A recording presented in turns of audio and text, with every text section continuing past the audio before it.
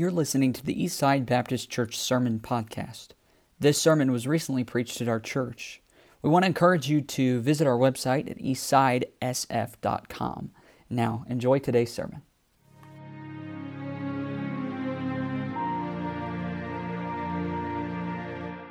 So let's go ahead and open our Bibles to Numbers chapter 16.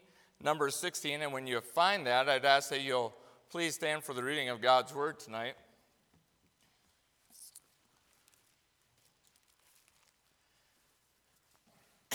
Numbers 16, a well-known portion of Scripture. And verse number 1, we're going to begin reading tonight. God's Word says to us, "Now Korah." Now that just sounds bad to begin with. Now Korah. And if I had to do that to my kids, now so-and-so, you know that things are going down quickly. And so when you read "Now Korah," things are going down relatively quickly. All right? Now Korah, the son of Izhar, the son of Kohath, the son of Levi, and Dathan and Abiram, the sons of Eliab, and On, the son of Peleth, sons of Reuben, took men. And they rose up before Moses with certain of the children of Israel, 250 princes of the assembly, famous in the congregation, men of renown.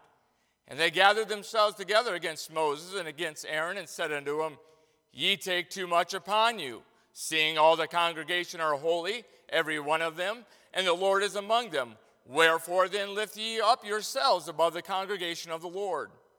And Moses heard it, and he fell upon his face. Now, I'm just saying as a side note, that's a good practice when you're dealing with critical people, that instead of returning harshness with harshness, take it to the Lord in prayer first. Get on your face before you deal with them, all right?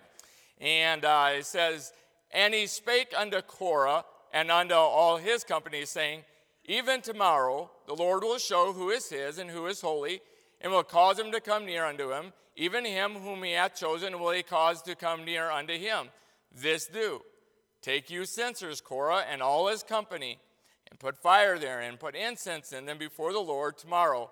And it shall be that the man whom the Lord doth choose, he shall be holy. Ye take too much upon you, ye sons of Levi." You see how he's changing it? "Moses, you've taken too much on you." Moses said, "No, you've taken too much upon yourself." They're going to have a little back and forth here. It's kind of funny when you read and hear all of this. And then in verse number 9, "Seemeth but a small thing unto you, that the God of Israel has separated you from the congregation of the Israel, to bring you near to himself to do the service of the tabernacle of the Lord, and to stand before the congregation and minister unto them? And he hath brought thee near to him, and all thy brethren, the sons of Levi, with thee. And seek ye the priesthood also, for which cause both thou and all thy company are gathered together against the Lord. And what is Aaron, that ye murmur against him?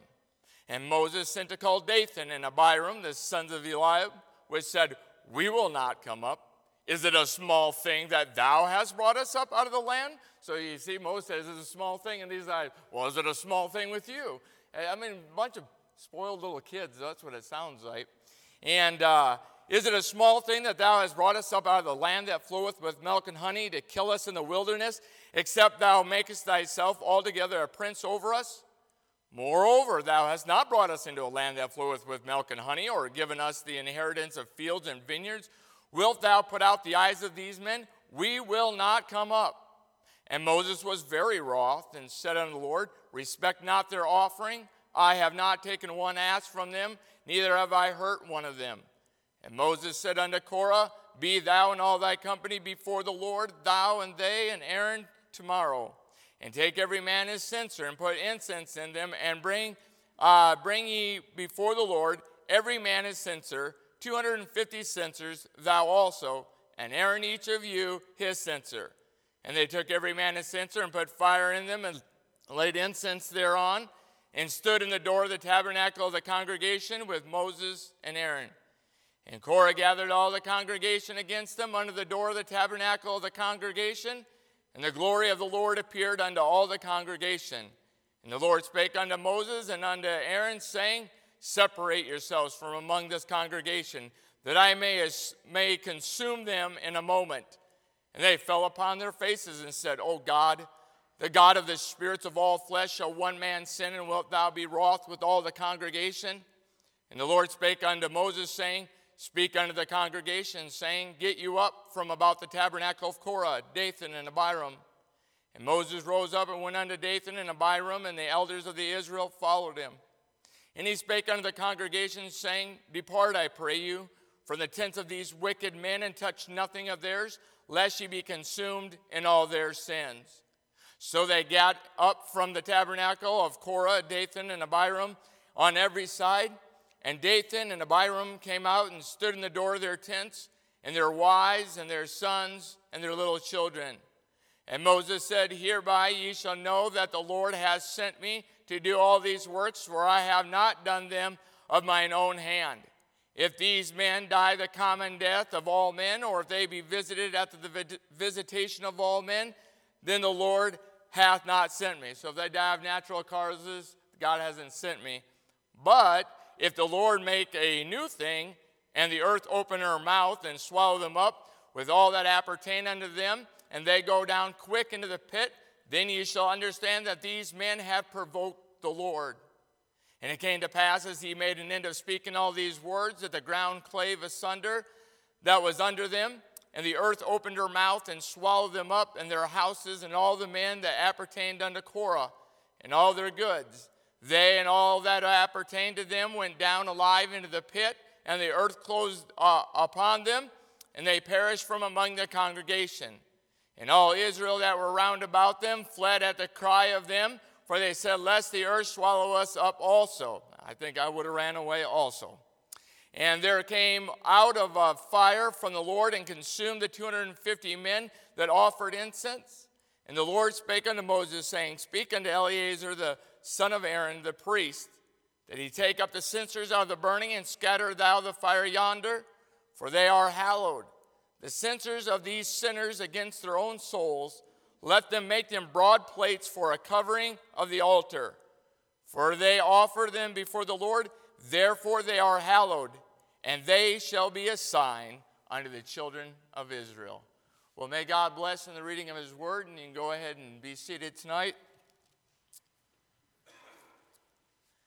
Well, I thought if I had one of these white dry erase boards like Brother Chad has in the Sunday school room there, if I had one of those here and a dry erase marker and have class tonight, and I was to say to you tonight, name me some sins. And I have a feeling that we would probably come up with a list, and that we would probably come up with some of the big ones. If we had this list and I said, name me some sins, probably things like murder and maybe adultery and some of these big ones. Because the reality is, in our lives, we do categorize sin. There's some biggies that we're like, okay, don't cross that line. And there's some that are like, well, that's bad. God doesn't like that, but it doesn't seem nearly as bad as this. If we're honest with ourselves, we do categorize sin in that way. There's an individual that wrote a book, and I still haven't bought it yet, but I've read some excerpts and things from it. And in this book, he said there are two categories of sin: respectable and unrespectable sins. So unrespectable sins are those biggies, and respectable sins are ones that we may not call biggies, and that we are more acceptive to and maybe more prone to allow to exist in our lives than these biggies, because oftentimes we can say we're not doing the inexcusable, so I'm not doing that bad, so I can excuse these other things that are going on in my life. And so in this book, he has a list of respectable sins in the lives of believers. Here's a list that he's given: ungodliness, anxiety and frustration, discontent, unthankfulness, pride, selfishness, lack of self-control, impatience and irritability, anger, the weeds of anger, judgmentalism, envy, and jealous and related sins, sins of the tongue, and worldliness. Now, as you listen to that list of sins, there are ones on that list that that when you hear that, maybe you would say, even out of that list, you say, well, those are, I think more about, yeah, that would be definitely on there. And maybe there's some on there that maybe we'd even put even at a lesser scale. But there is one sin on there that I wonder how much we've actually really contemplated in our lives. One that probably all of us have committed. Some of you may be doing it right now as I'm preaching right now. You may have been struggling with this a lot in your life. It's the sin of discontentment. Did you know that's a sin? The sin of discontentment in your life. It's a very subtle sin. Oh, it's not one of those flashing neon light signs like there's a murderer on our hand. But discontentment is just as much a sin as murder or adultery or theft is. Well, I don't know if I agree with that. Well, it's not really up for a voting, because the reality is sin in the eyes of God. He has no ranking system. And discontentment is on a level playing field with any other sin that you may think about in your own life. And so this sin is very dangerous. Matter of fact, I would argue to say it should be up there with being one of the most dangerous sins, because it's so easy to do. It's so easy to slip into it. And it's very subtle. And sometimes you can find yourself being discontent before you ever really realize you were discontent. Because it's the deceitfulness of sin. And you see, in reality, when we look at this tonight, that we have to deal with this sin of discontentment. Because there's one thing that's bad about in our modern society is we have too many choices. And with that, it is fertile breeding ground for discontentment. You can choose whatever you want. Man, I love Amazon Prime. You can just about order everything you want on Amazon Prime. But you know what else you can order with that? Discontentment. Certainly you can. They'll send that to you for free, and it's not 2-day shipping. It'll just come right to your heart as soon as you start looking at stuff. And so God wants us to not be content with the sin of discontentment in your life. Like, I need to just work on these areas, and I'm going to leave discontentment off the list. And God's saying, no. Don't ignore discontentment in your life, because it has a direct bearing on many other sins in your own life. And we're going to see that as we look at this text of Scripture tonight. And so as we look at Numbers 16, and as I've studied this, many times we often refer to this as Korah's rebellion. But when I was studying this, I had to ask myself, yes, did Korah sin in a rebellion? Yes. But the real question is, what brought him to a point of rebellion?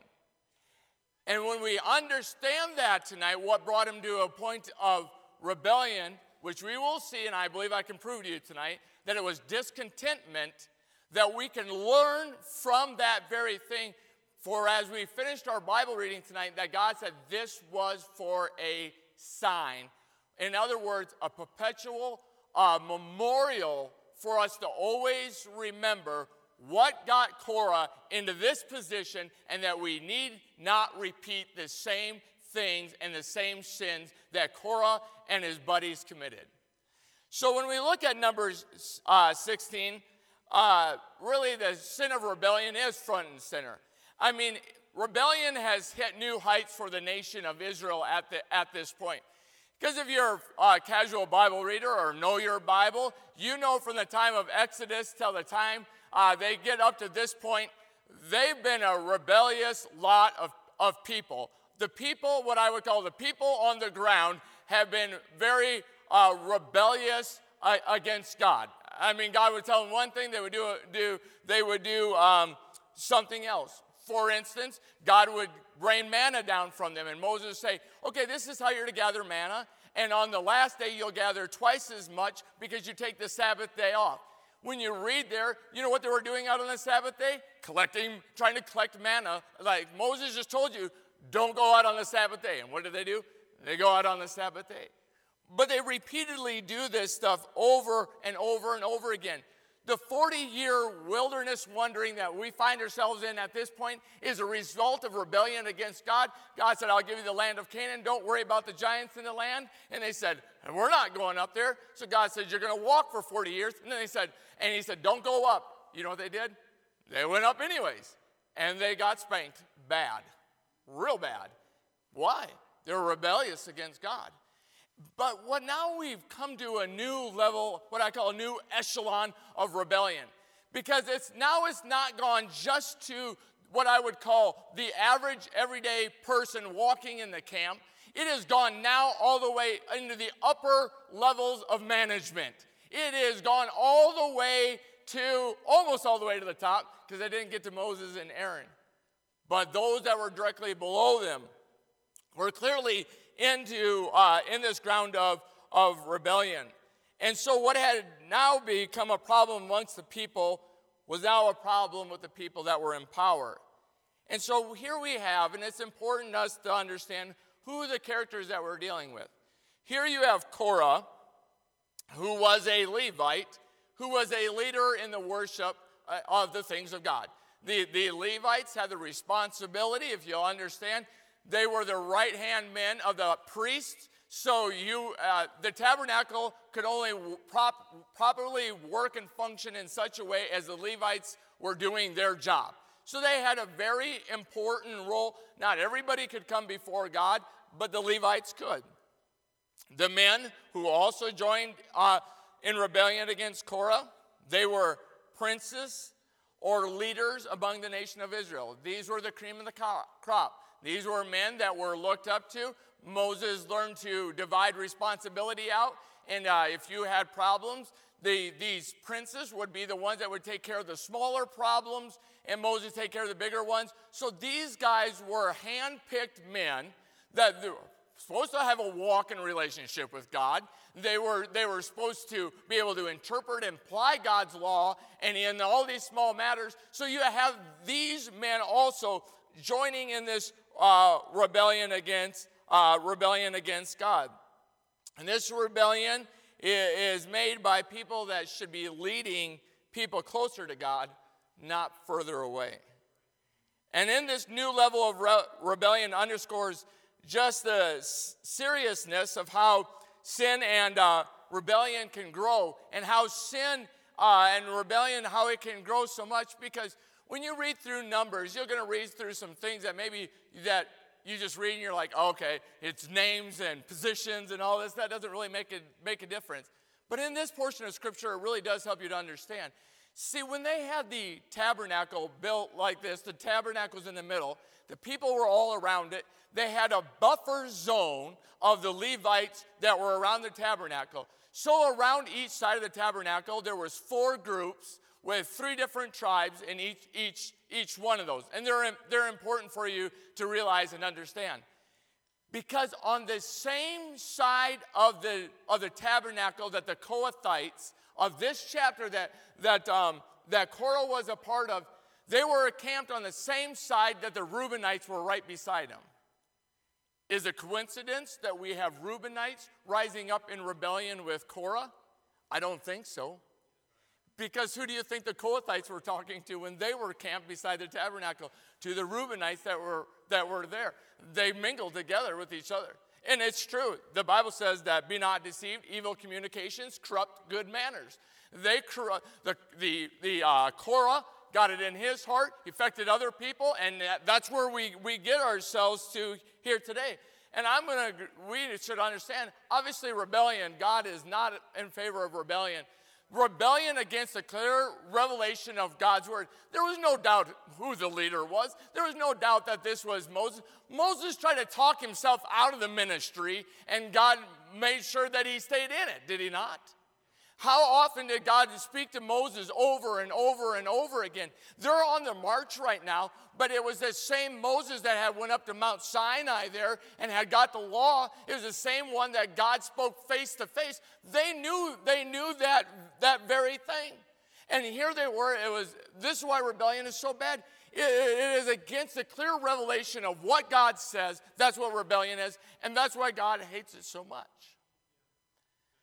But when I begin to look at this, I say to myself, is there more to this rebellion? And I believe that it's yes. Rebellion is just the fruit of another issue that was taking place here in this portion of Scripture. Rebellion, I believe, was a direct result of Korah not being content, and those that were with him were discontent with what was transpiring and taking place at this very time. You see, we need to know this about Korah. That helps us understand why would he be so discontent. Now, sometimes I have children, and the teenagers sometimes don't like the little ones to be tagging along with them. They don't want their little brother to be hanging out with them. Well, Korah had I believe he had the little brother mentality. Because, see, everybody had a job to do.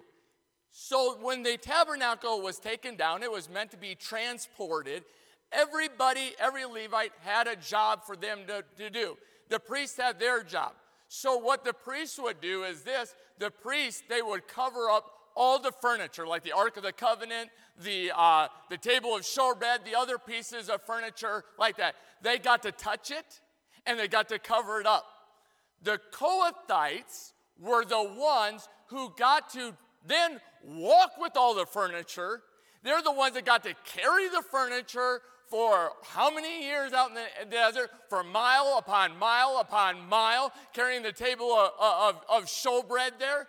And the Bible lets us know they couldn't even peek underneath of the cloth. They would die if they saw what was underneath it. They couldn't touch it at all.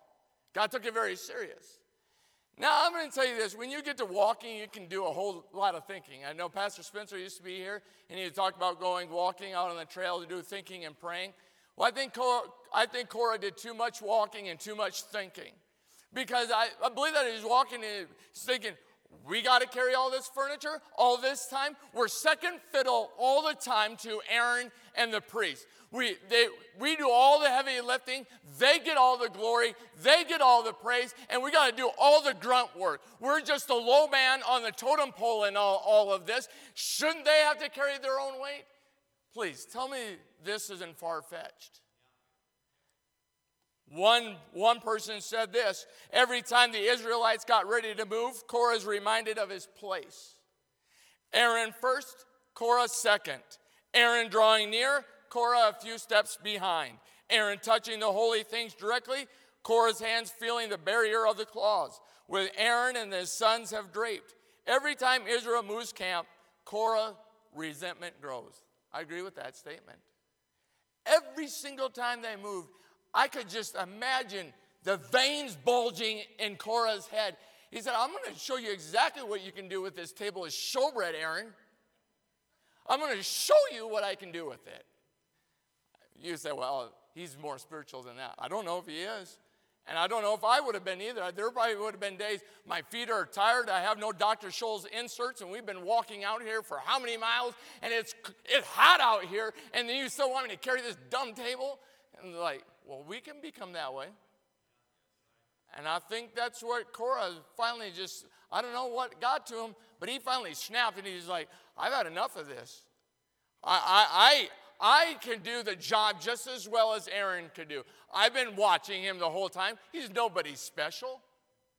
I'm just as qualified as he is. Did we descend from the same father, Levi? They did. And so he became more and more content.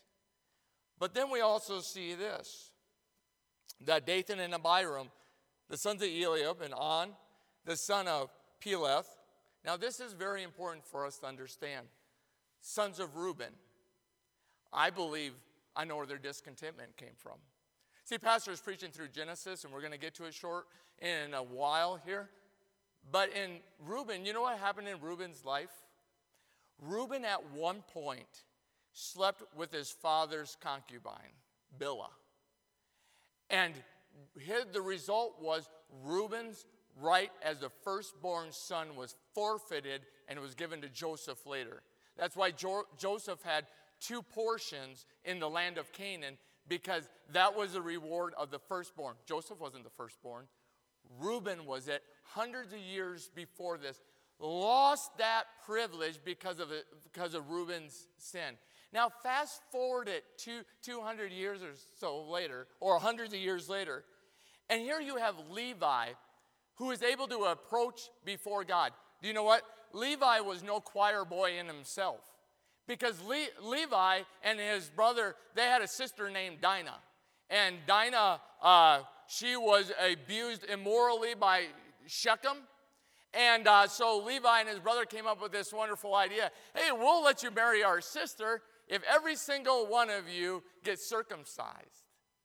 So they all got circumcised. On the third day, when they were trying to recover, they went in and butchered the whole town. They did. And they ransacked the town. And they were like, you don't ever do that to our sister, and we'll send you a point. Well, you said that was really bad. Yeah, it certainly was really bad. And yet we find them in a position where they are able to draw before God. Now follow me, connect the dots here.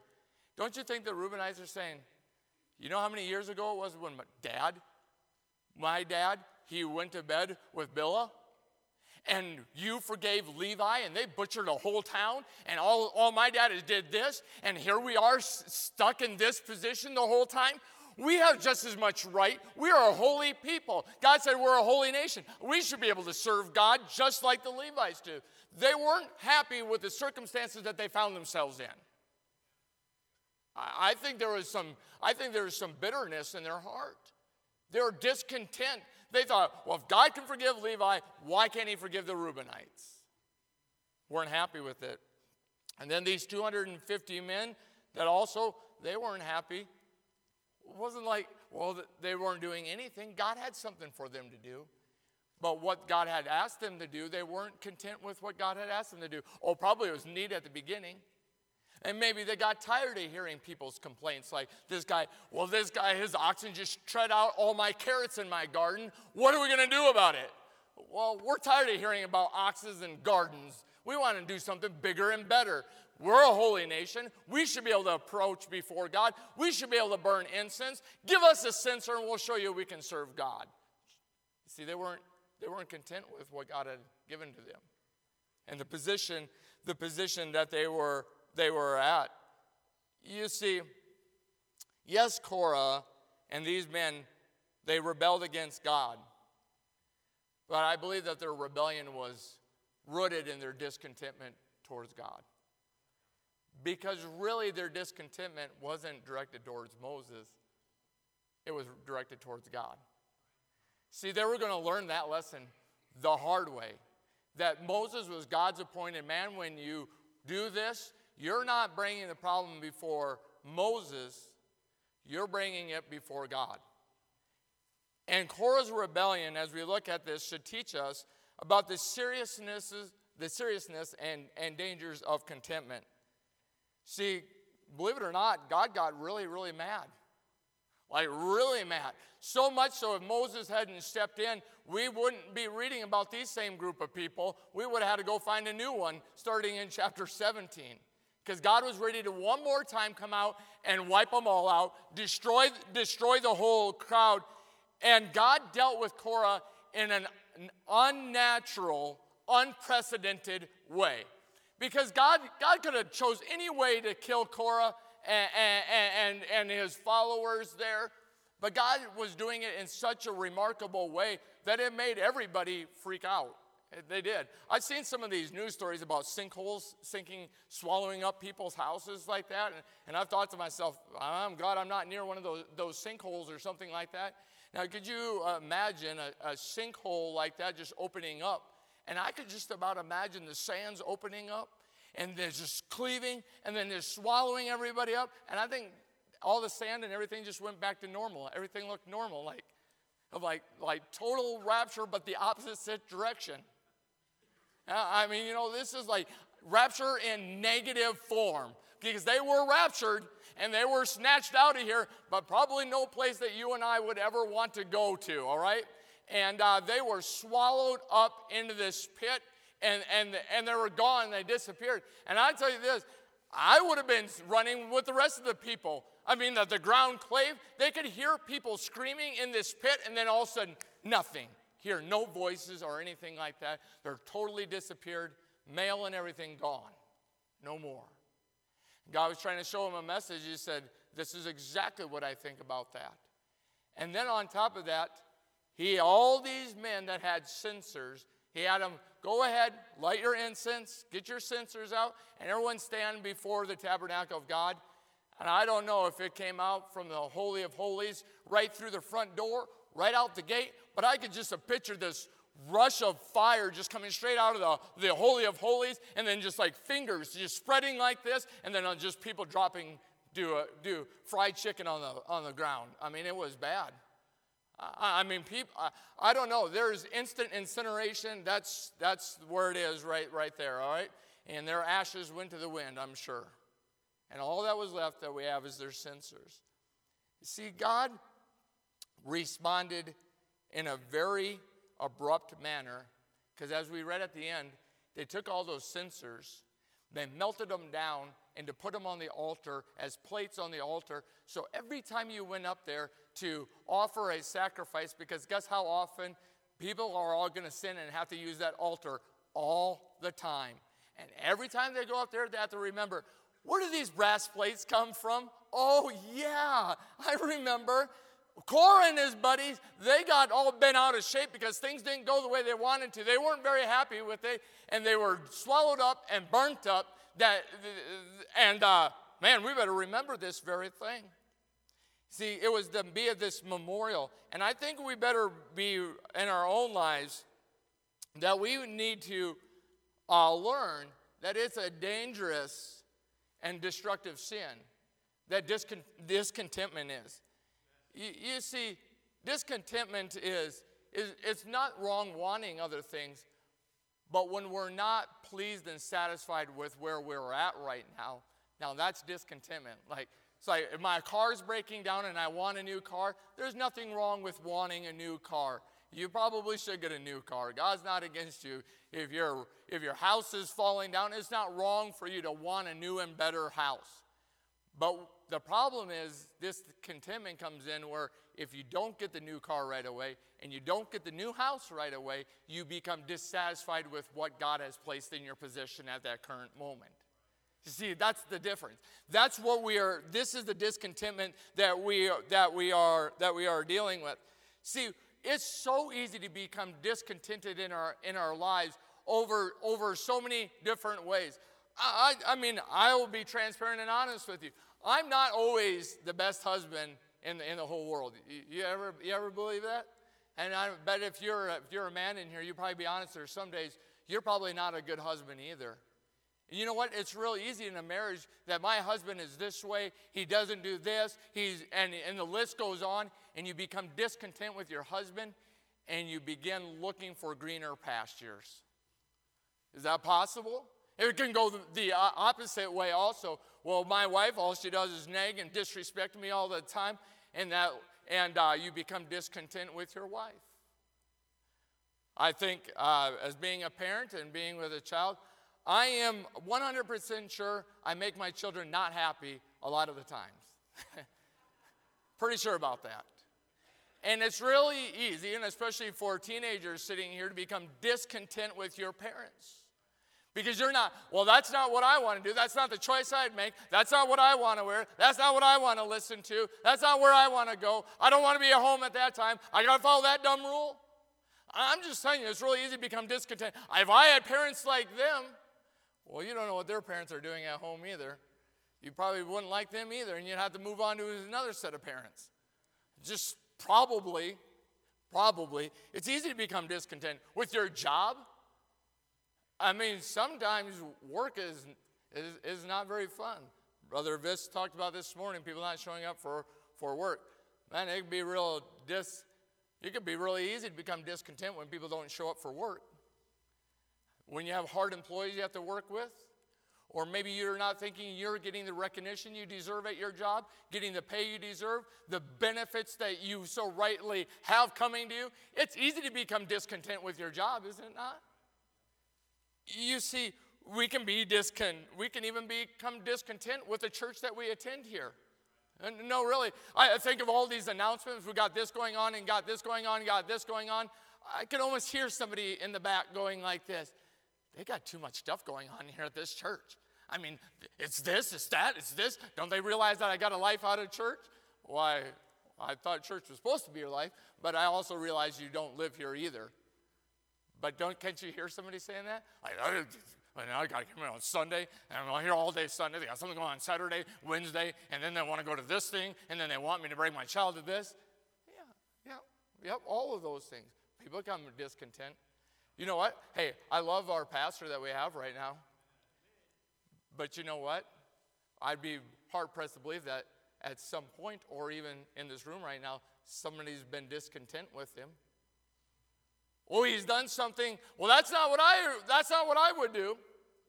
Well, you're not the pastor, but I'm just telling you, it's easy to become. People leave the church because they get discontent with the pastor. I've been here at this church long enough that I know there's people that should be here in this church service that aren't here because they got discontent with Pastor Spencer and left. And they didn't know the other side of the story. I'm just telling you, discontentment is so easy. It's so easy to creep in our life. You can go throughout the Bible, and I could just think of example after example after example of discontentment. I mean, just dumb stuff. You ever read the book of Esther? I mean, you read about Haman in the book of Esther. You know why he got so bent out of shape? Because somebody wouldn't give him the respect, that someone wouldn't bow down to him, someone wouldn't be nice to him. Oh, that's just so terrible. So what we're going to do is kill thousands of people, and we'll put a big gallows in my backyard, and I'm going to hang this guy on it. That's how far his discontentment went. He said, over some petty insult? Yeah, over some awful petty insult. What about something like this? You ever read that story about Ahab? He wanted this vineyard one day, and this guy named Nabal had enough gumption and backbone to say, this is the inheritance that was given to us by God. You cannot have my vineyard. What's old Ahab do? He goes home and cries and curls up in fetal position on his bed till his wife comes in, says, we'll take care of this, sweetie, and has Nabal killed. And all of that because he was discontent because he couldn't have a dumb vineyard. Now, it is. In the grand scheme of things, it's just dumb. Because in a vineyard, what's that got to do with eternity? I'm just telling you, you go through the Bible and you can read it over and over again. And even those that are closest to Christ can have a spirit of discontentment come upon them. Because I remember a couple different times, Jesus had to quell the boys that he had around him because they were in an argument. You know what they're arguing about? They're arguing about who's going to be the greatest in the kingdom of God. Who's going to sit on the left hand? Who's going to sit on the right hand? Why are you so discontent about that? Thank God that he's called you, he's saved you, and you get to follow him, and whatever he wants you to do, that you get to go ahead and do that. Who cares what job you get to do? You're serving the Lord Jesus Christ.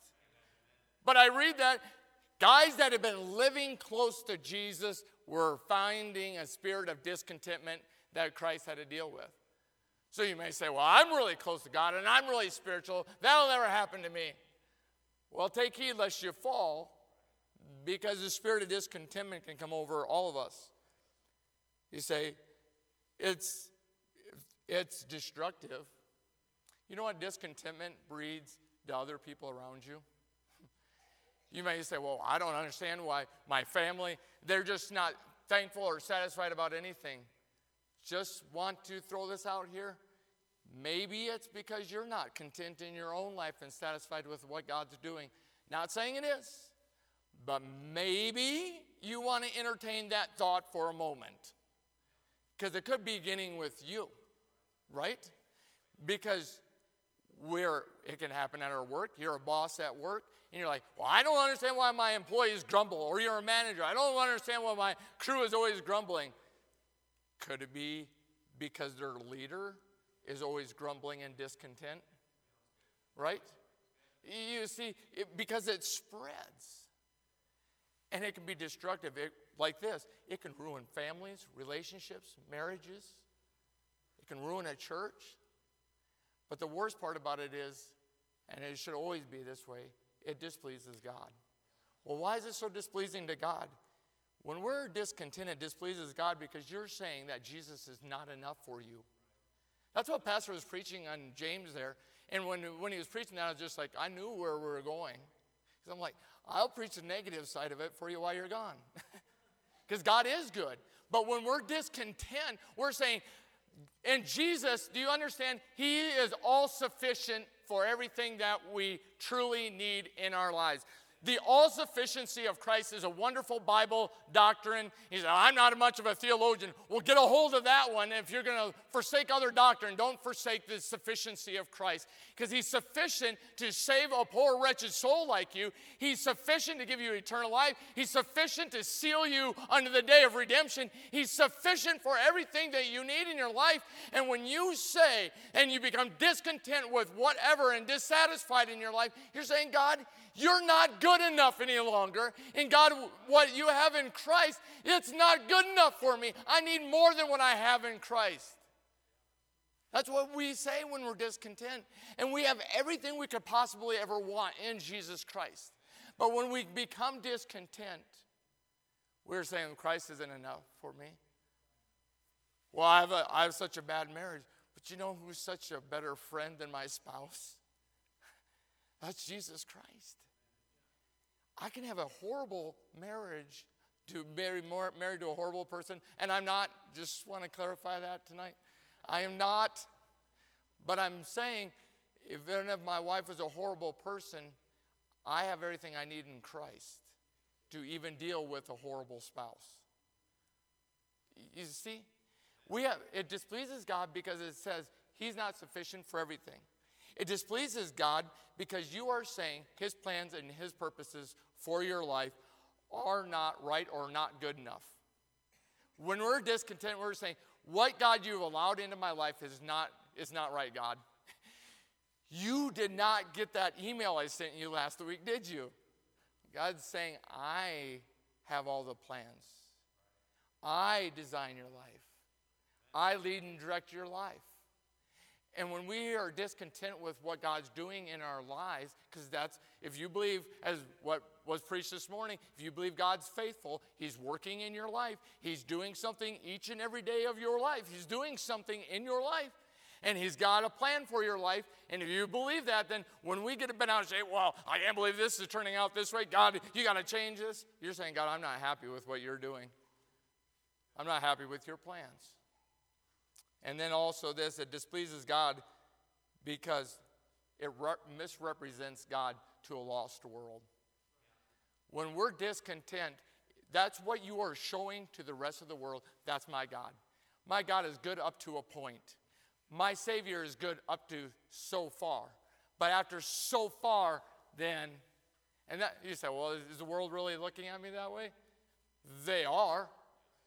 Paul was acutely aware of what he was doing in his life affected the lives of those around him. And so when we look at this tonight, just as God said, all right, get yourselves away from these guys. Separate yourselves because things are going to happen. You don't want to be nearby. I just think the same principle needs to be in our own life, that we need to treat discontentment just like the Korah and that rebellious group, and we need to separate ourselves from this sin. It is a sin, all right? And God's saying, let's separate ourselves from this. And I think each one of these groups, God gives us a lesson about dealing and separating ourselves from discontentment. If God had Korah before us, I think he would have said to Korah, you need to learn to be satisfied and content with the position that you have in your life. I understand that you're not Aaron. I get that. But be content where you're at. Be content wherever position and title that you have found yourself into. I think one of the illustrations that come to my mind tonight is how many young single people in this world get tired of waiting for God's spouse and become discontent with waiting, end up into a marriage that now is taking them away from the Lord. I can think of somebody right now in my mind, not going to give any names, but I can think about it, because you become discontent with your position in your life. God's called you to be single, be happy you're single. If you're called to be a widow or a widower, be content where the position that God has put you in. If you're not the preacher, be content. I've had to tell myself that, even sitting here recently. You're not the preacher. Okay, Lord, I got it. You don't get to preach every Sunday. Okay, Lord, I got it. I have to learn to be content listening to all this. After you preach all the time, you would understand what I'm saying. But you have to learn to be content. If it's a church member that you're here to listen, taking God's word, apply it to your life, be an encouragement to your church and your pastor. If that's the position that God's put you in, be content and happy with that. Then I would also think this. I think if not only that God, that in whatever, not just the position you find, but whatever place or situation you find yourself in, just learn to be content. Yeah, Reuben, your dad messed up. What a dork. I mean, I can't believe he'd do something like that. I'm with you, Reuben, 100% of the way. Does it stink? Yeah. Does it stink that we still have to deal with all the effects that what your dad did? Absolutely. But being discontent is not changing anything that happened in the past. All it's doing for you, Reuben, is ruining what's happening in the present and into the future here. It certainly did, because these guys died. I mean, their future was done in a moment. And I'm just telling you, you just need to learn to be content whatever situation you find yourself in. Because not all life is going to be easy, and some situations are more difficult than not, and some may be harder to be more satisfied and content. I'm at work, and I have this lady that I work with, and she would try the patience of Job. I'm just telling you. And I have to pray, and I say, God, you got to help me to be content and be satisfied with you regardless of what's reciprocated or not reciprocated. That God, I knew you put me in this situation. God, you brought me here, and God, I'm just going to trust you in that. And that's contentment. Wherever God's placed you, if you're at whatever situation that he's put you in, just be content. Well, I just got to keep moving. No, you don't have to keep moving. Just learn to be satisfied where God has you at right now. Enjoy that. Let that be a part of your life. Be satisfied with that. And then I think also that those 250 men, I think God was probably trying to tell them, you know what? You should just be satisfied for the provisions and what I've brought to you in your life. Because you know what they were saying? Well, Moses, you took us out of the land that floweth with milk and honey. Excuse me? Wasn't that the same place that you had to make like bricks without straw and you were treated like slaves? Yeah, wasn't it that place that you were greatly afflicted? That's flowing with milk and honey, and the land of Canaan all of a sudden becomes the equivalent of Egypt? Excuse me? They thought that life was better for them there because they weren't having green pastures out in the middle of the wilderness. And may I say as a side note, they wouldn't have to been out in the wilderness if they hadn't been discontented and rebelled against God. They could have been a lot closer than they were at this moment. But God is trying to tell them, you know what? Just be content with what I'm providing for you. Do you know what? Because they got so discontent, not just this group, but they got discontent to the point where God gave them manna every single day. Listen, the Bible says they begin to loathe, not just, I'm tired of having manna. No, hate manna. That's what the idea behind loathing. If I loathe you, it's different than saying I don't like you. But if I told you I loathe you, you might get a little cross-eyed with me. They loathed the provision that God gave to them, became discontent with it. And that's what this group is problem with. And I think sometimes if we're going to deal with discontentment, you just to be satisfied with whatever God provides for you. And whatever comes to your life. So you may have no money. So you may have to pray week by week how things are going to work out. That's okay. Be satisfied with what God's doing. I'm going to be late on a bill. Well, even if you're late, be satisfied with what God's doing. I don't know why he'd want you to be late, but maybe there's something in it. I'm just saying, be satisfied with whatever God provides and gets for you. As I was studying this, and as we get near the end here, I was thinking And I had a different conclusion, and then I came across this. I had asked my daughter a long time ago, when I looked at this portion of Scripture, she thought, man, this is bad. It doesn't seem right that everyone got destroyed like that, men, women, and children. And so I tried to explain some of that. But then I realized sometimes when you read your Bible, you'll learn things that maybe I wasn't exactly accurate in everything that I was telling my daughter. Because I want you to just flip over to Numbers chapter number 26. In Numbers chapter number 26, in verse number 10, the Bible says, and the earth opened her mouth and swallowed them up together with Korah. Did you hear that? So it's the same story. And when that company died, what time the fire devoured 250 men, they became a sign. Now listen to this next verse. Notwithstanding, the children of Korah died not. Now that's important for you to get that, because I'm going to read a psalm here. Okay? I'm going to read a psalm. I've already got it marked. If you want to turn there, that's fine. I'm just going to read it. It's Psalm 84. I'm going to read a little bit out of Psalm 84. But it says this. My Bible's got the titles there. It says, to the chief musician upon Gittah. Now listen, a psalm for the sons of Korah. Now this is years removed from this, but when you see that sons of, descendants of, Jesus, son of Abraham, son of David, he wasn't literally Abraham, he wasn't literally David, he was a descendant of. So we're dealing with descendants of Korah. Then you go down to verse 10. Listen to this. For a day in thy courts is better than 1,000. I'd rather be a doorkeeper in the house of my God than to dwell in the tents of wickedness. For the Lord God is a sun and shield. For the Lord will give grace and glory. No good thing will he withhold from them that walk uprightly. Do you know what that sounds like to me? Somebody got the message. Sounds like somebody said, whoa, we're not doing what Grandpa did.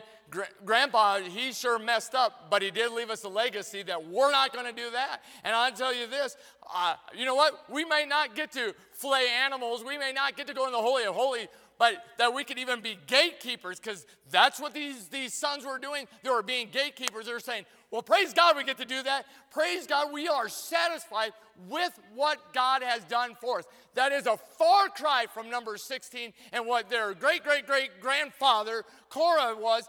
They were totally different, and I believe it certainly helped that they had that sign every single day. We're not going to be like Grandpa. We're not going to do that. We're going to be satisfied, and we're going to be content. And I'm going to tell you this, they learned. And I would encourage you today to learn right now to be content and satisfied where God has you, because God is good and his gifts are good enough for me. God is absolutely good. And I'm telling you right now, you say, well, I'm slightly discontented tonight. I'm not sure if there's different degrees, but even if you're slightly discontented tonight, I would say you need to find an altar. Because I'm going to tell you this, it will fester and it will infect other people around you, and you would rather have to deal with it easily at an altar than have God open up the ground and to deal with it in your life. So as we look at this portion of Scripture, did he rebel? Certainly. But it was found in discontentment. Don't excuse discontentment as your life as some minor sin, because it's not. God wants us to deal with discontentment. He wants a contented people, and may we do that very thing tonight. I'm going to go ahead and ask that you'll stand tonight. We're going to bow our heads and we're going to have a word of prayer. We're going to have an invitation here.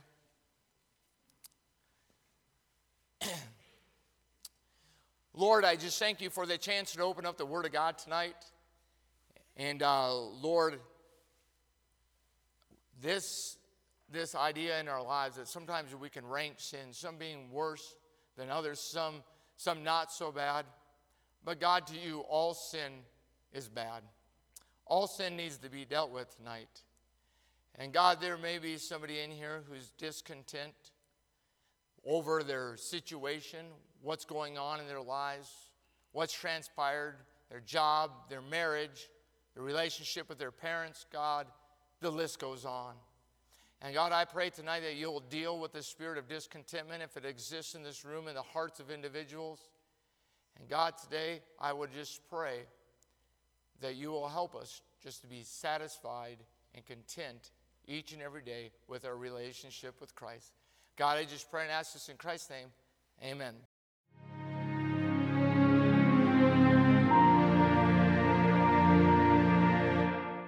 We want to encourage you to visit our website at eastsidesf.com.